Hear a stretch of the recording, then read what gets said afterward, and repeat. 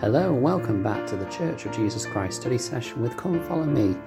I'm your host Matthew Roberts and this is Series 3, Episode 315 of this daily study session podcast.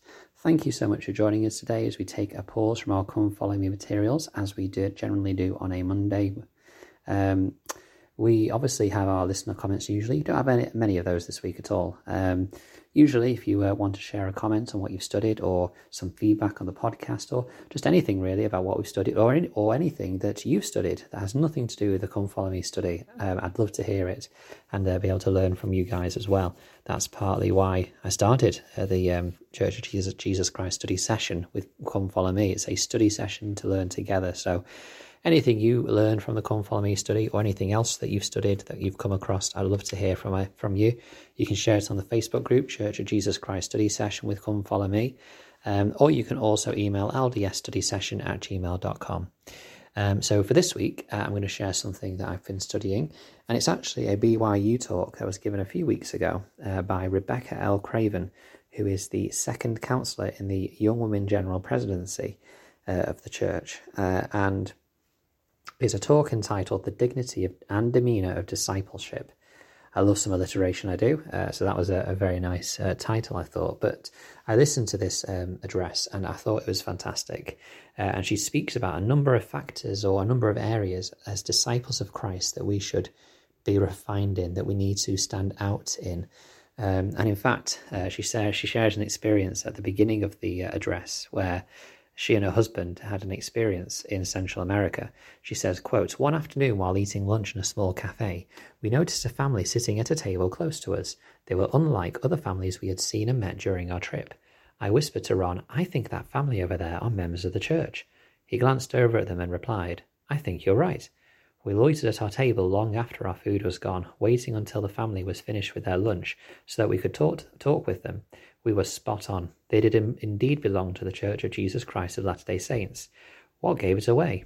Several things, actually. It was their outward behaviour and mannerisms, the way they were dressed, the orange Fanta they drank with lunch, the language they used, or maybe it was the lack of coarse language that is so prevalent in today's world. It was their countenance. It was the spirits they exuded. It was obvious. And they just couldn't help spilling their gospel light all over the cafe." Close quote. Now, I particularly resonated with this because around about a year and a bit ago, my family and I were in a cafe or a restaurant, or we were out eating out, as we get to do occasionally. It's quite nice. And we had a similar experience, actually. We kind of noticed this family sitting a number of tables away. And it was a larger family, and they, again, all the things that Sister Craven points out about the way they were dressed, the way that they were behaving with each other, the way they were, what they were drinking, and also like the language, or the language they weren't using is perhaps the phrase that's better. It was something we thought, oh, I wonder if they're members, and it was not in the city that we live. It was about 10 or 15 miles away or so. And indeed, we noticed towards the end that one of the individuals in the family was wearing a T-shirt which was linked with a kind of a church convention, an FSY. And so it was like, right, yeah, they're members. But it's funny that we had that same experience as well. And so she speaks about how these areas or these things should make us stand out amongst the world. She talks about dignity and demeanour of discipleship, and why this is so important, actually. She says, quote, We are heirs to a kingdom, the kingdom of God. Knowing who we are gives us a vision of what we can become. When we remember this important truth about ourselves, it dictates our thoughts and actions. Shouldn't knowing that divinity dwells within us be reflected in our daily walk, talk, and countenance? Because when we know who we are, we act differently. Close quote. I really liked that reminder that we are of divine heritage. We are not just individuals in this world, a small speck of existence, or a small speck in this reality, in the universe. We are from, we come from a divine heritage. We have a Heavenly Father and a Heavenly Mother who love us dearly, and who want us to become ultimately like them and have the great blessings as they do.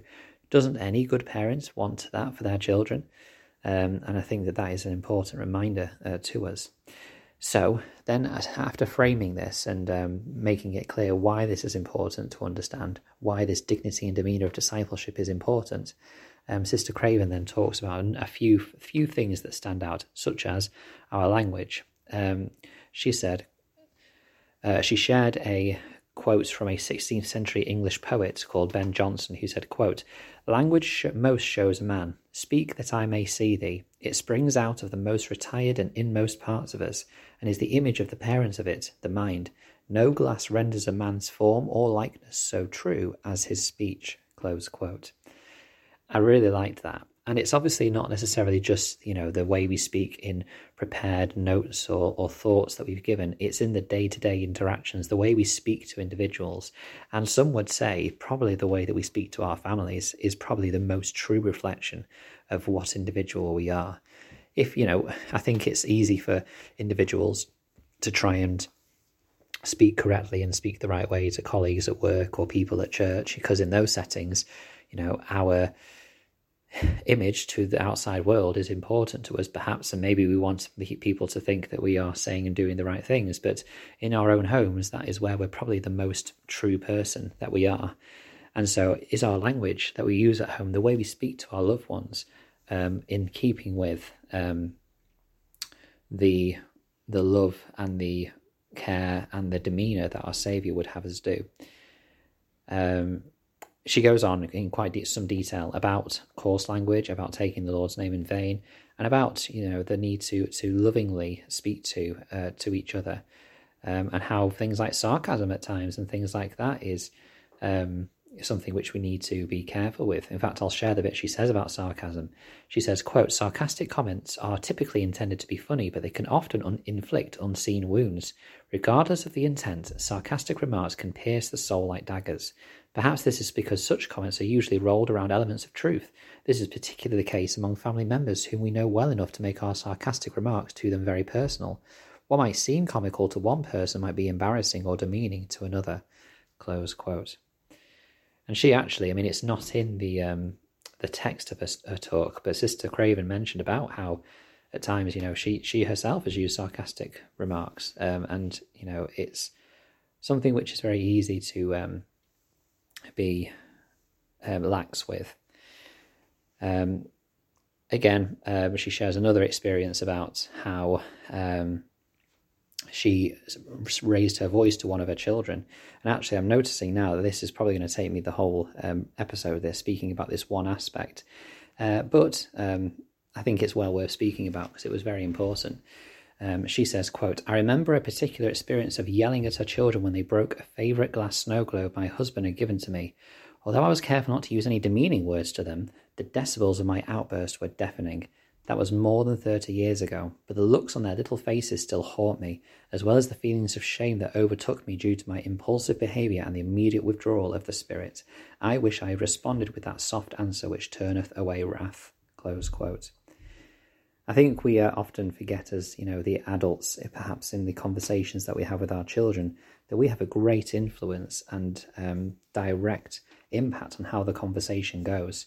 Because if we respond with harshness or with demeaning words, or perhaps if we're not using demeaning words, with raised voices, we are often kindling a fire which will lead to more contention. But if we can manage to use that soft voice, that loving and considered response, then very often the interactions in our home will de-escalate very quickly. But of course, in the moment, that is very, very difficult to do. But well worth thinking about. I may actually share the rest of this address next Monday because we are now in our 10th minute. And so thank you very much for listening. And I'll share the link to this address on the Facebook group. It's a really good one. And I recommend if you get the chance to either have a read of it or listen to it, then it'd be great. Thank you very much for joining us today. And until we meet again.